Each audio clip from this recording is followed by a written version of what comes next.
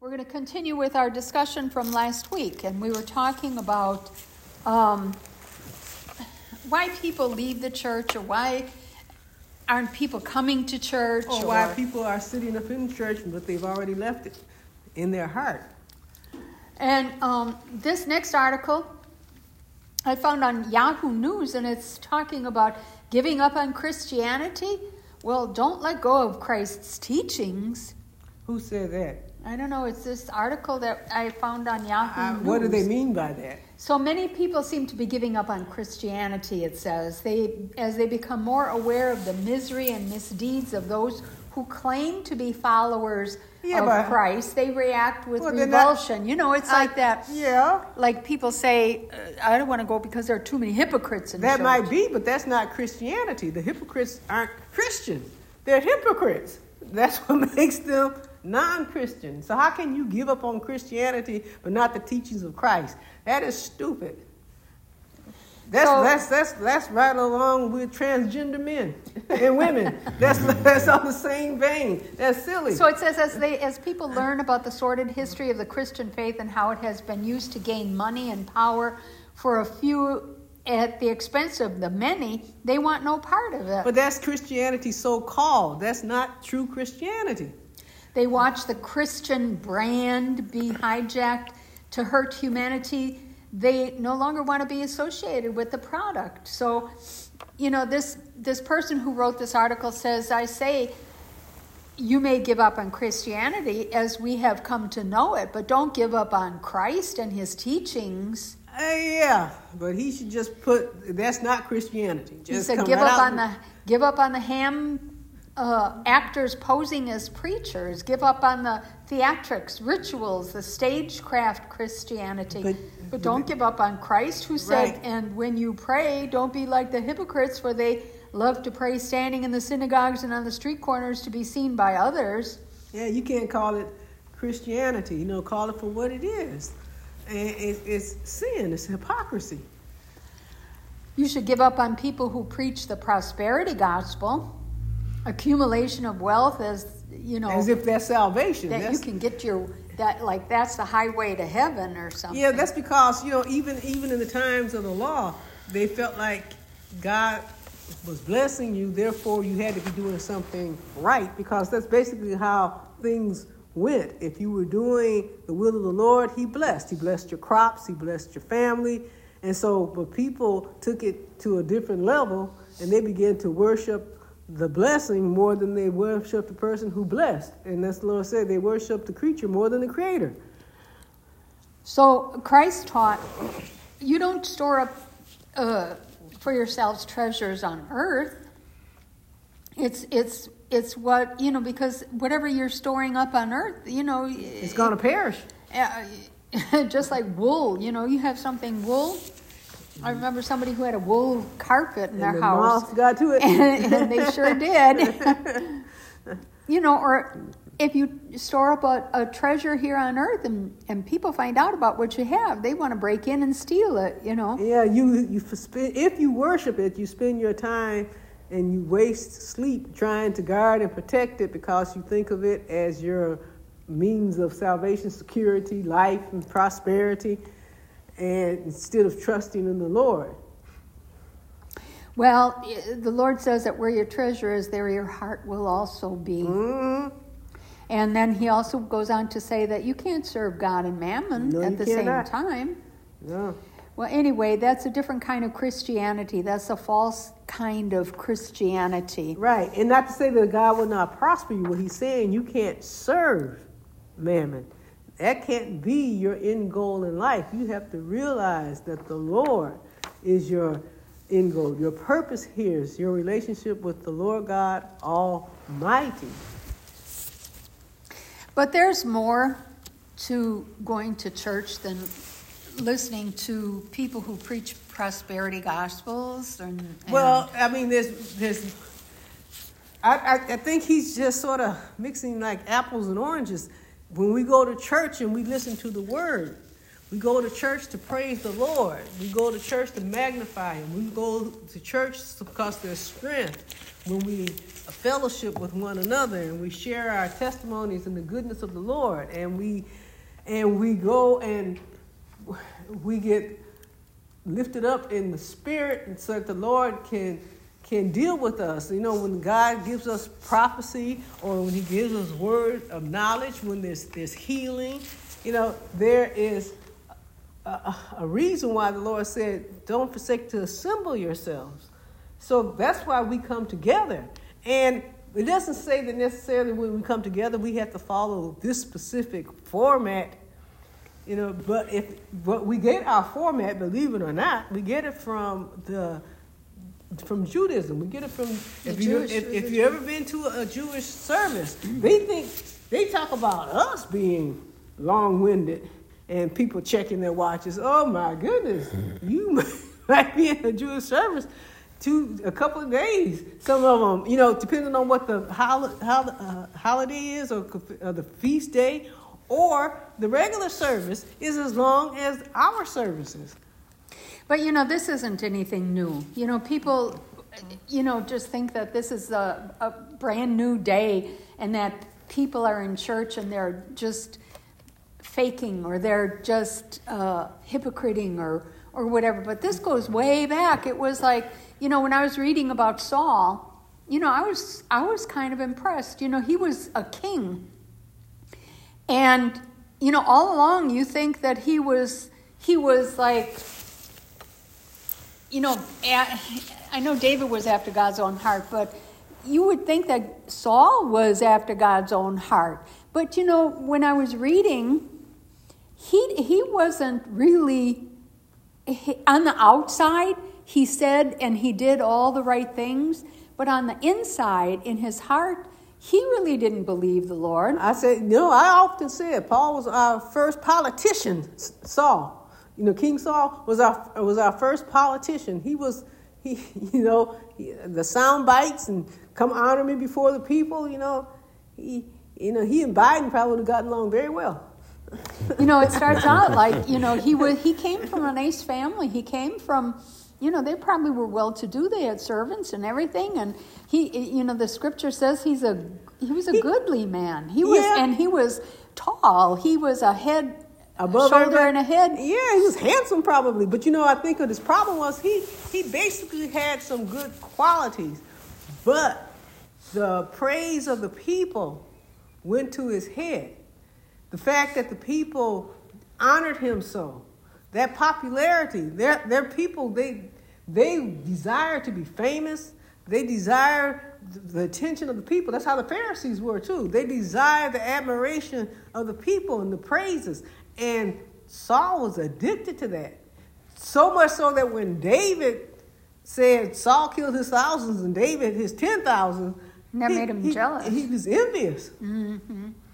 So I was thinking about Saul, how he, you know, in this day and age, it could be anybody who just is in church here and they're carrying their Bible and praise the Lord, hallelujah. Yeah. And, you know, and on the outside, he's saying all the right things. But on the inside, what did he do? The Lord told him to go ahead and wipe out all, what is it, the Amalekites?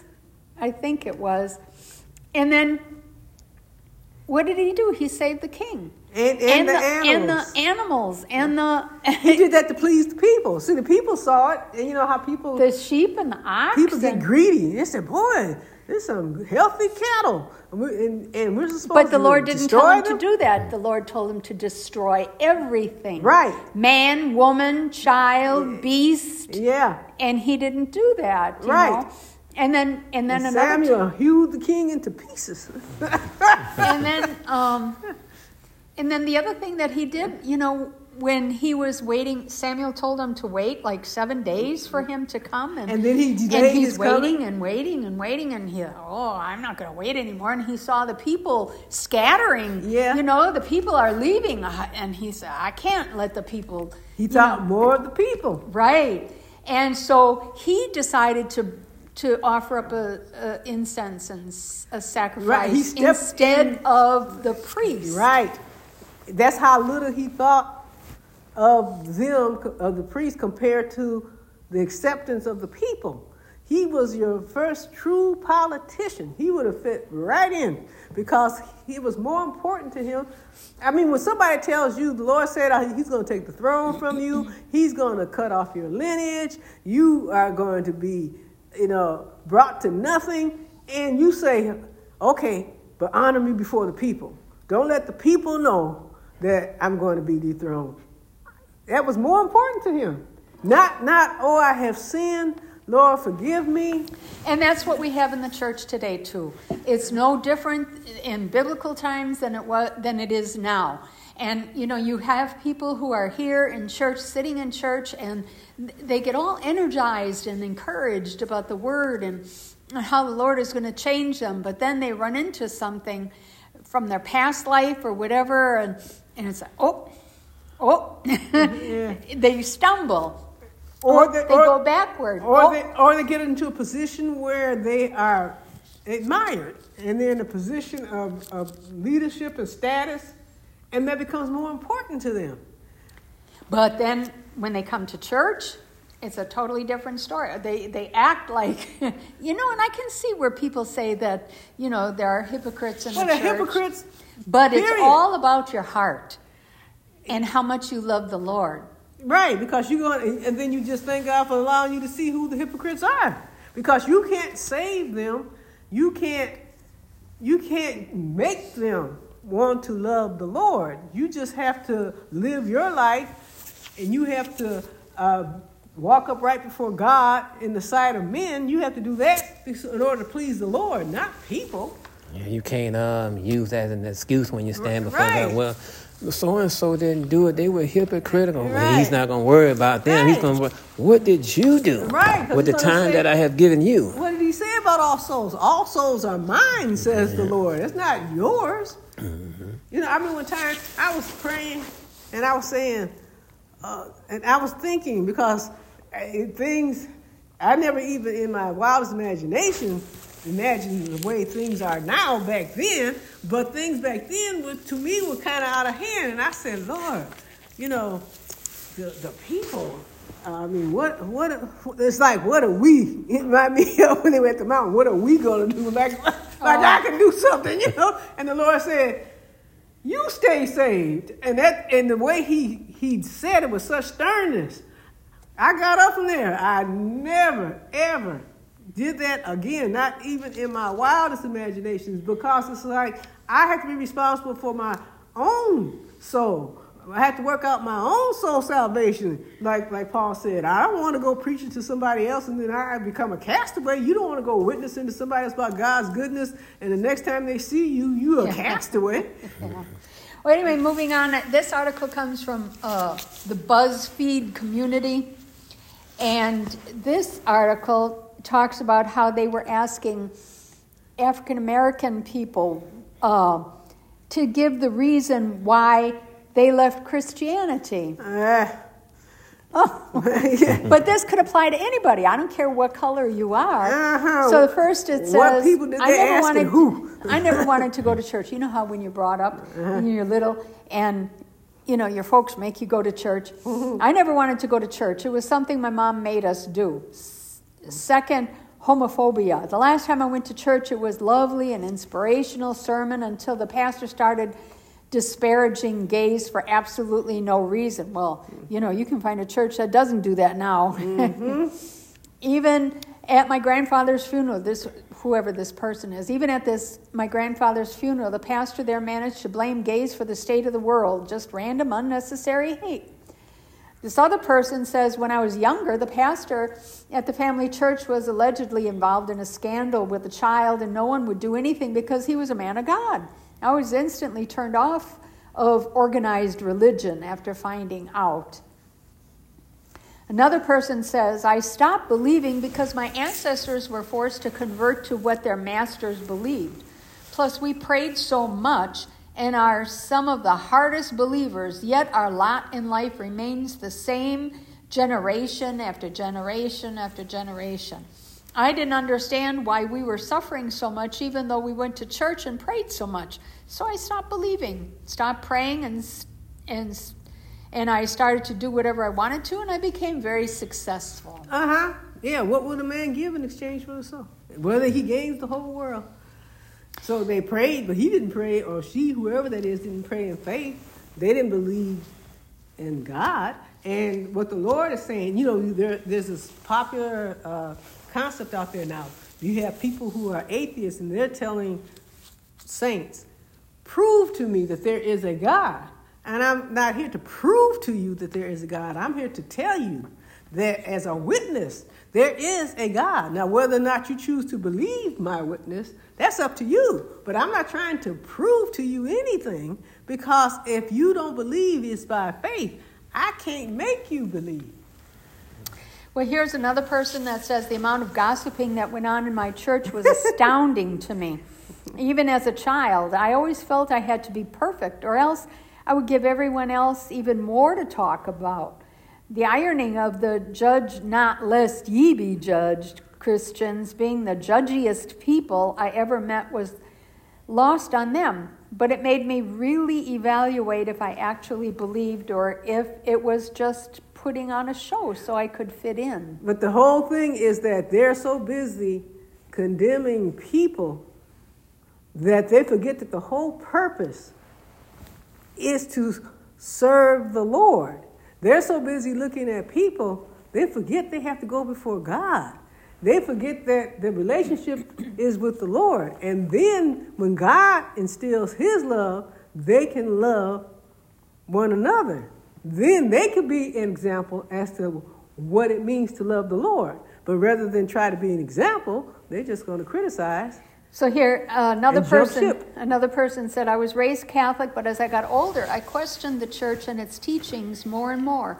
A lot of it started to not make sense. When I discovered that I was non-binary and pansexual, the church responded by forcing conversion therapy on me rather than accepting me.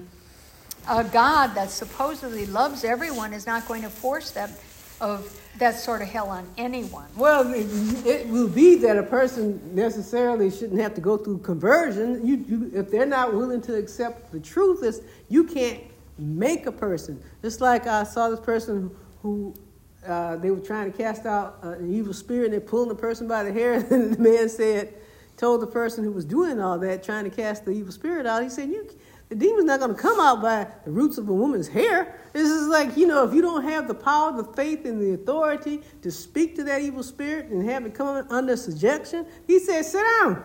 He looked at this guy like, don't even try. If you don't have that authority or that level of faith, then you just need to sit down. And so now, but these people, love is that they can't accept the sin, but they can love you.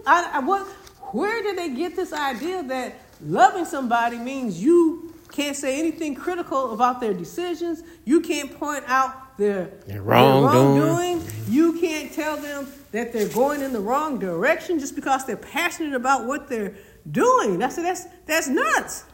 I said, because if a person sees that you're doing wrong and just lets you go off in that direction without trying to correct you, they don't love you. And this person, I don't know where people get this idea that if they say they're a woman and they got a beard and prostate and a couple kids, and then they all of a sudden say, I'm a woman, and you tell them, no, you're not. That means you hate them? No. You tell them the truth because you love them. Well, this other person says, at a very young age, I was forced to attend church. It felt like a cult. I was cognizant of the so-called church body I convened with. All I did was look and listen.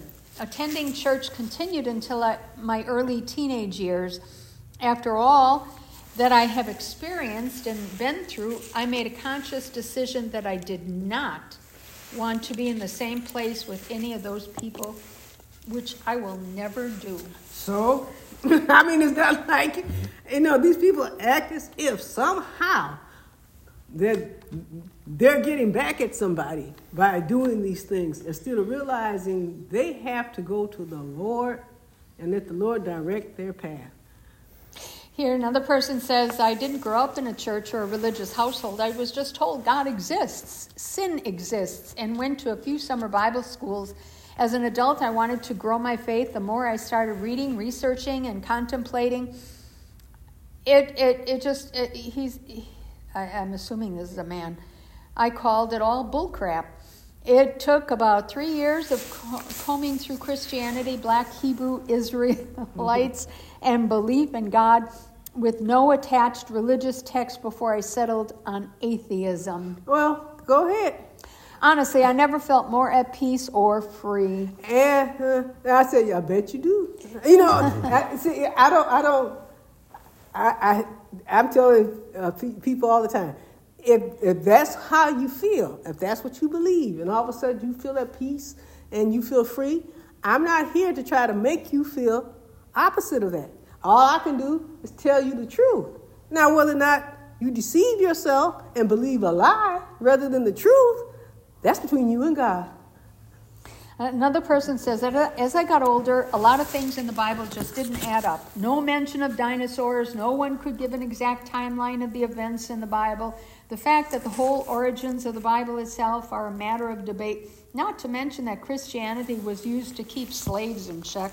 I definitely have been persecuted for my stance, but I will never go back to any religion. Well, that's all right. I mean, that's your choice. The Lord said, choose you this day. Even the Lord tells you, you go ahead. He said, but now there are consequences that are tied to your choices. But you are free to choose. So there's another article that comes from The Guardian, and it just talks about how churches are closing at a rapid number in the United States. And let me tell you, as much as these people talk about they're atheists and the Bible is this and the Bible is that, trust me, people who are in a position of power, there's an elite out there who are so entitled, they think that they have the right to govern our lives in the natural and the spiritual. Trust me, those people are combing through the scriptures. They're reading the Bible because this is the only place where the Lord tells you, like he did in Isaiah, and he did it in Ezekiel, and he did it in Jeremiah. He said, I'm going to tell you a new thing. And he began to prophesy to them about what's going to come. And believe me, they're checking Isaiah and Jeremiah and Ezekiel and Daniel and Revelations and Psalms. They're looking and they're combing the scriptures. Why? Because they want to know what the future holds. And the only place where they can find it is in the scriptures. They're telling you don't read the scriptures, but trust me, they are in the scriptures. They just don't want to yield to the power of the Holy Ghost. And in this article, it does say that a reason for a lot of churches closing is because of the COVID-19 pandemic.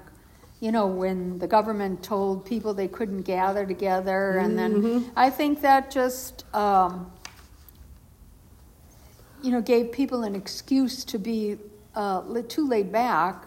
Well, it gave them an excuse not to go, because then they went to Zoom, and then you go to these internet services, and then, for the most part, you go to these special events. You have enough of the special events, you feel like you've been in church. I mean, you go to enough concerts. Well, anyway, I just got caught up in the topic, and I almost lost track of time here. And that concludes our program as to why people are leaving churches. Lack of faith. Praise the Lord, and let everything that hath breath praise the Lord. This week's verse of the day comes from Hebrews 9:14. How much more shall the blood of Christ, who through the eternal Spirit offered himself without spot to God, purge your conscience from dead works to serve the living God? Now, ain't God all right?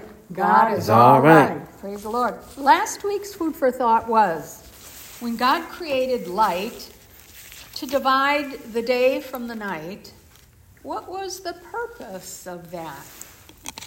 And the answer can be found in Genesis chapter 1, verses 14, and it reads, "And God said, let there be lights in the firmament of the heavens to divide the day from the night, and let them be for signs and for seasons and for days and years."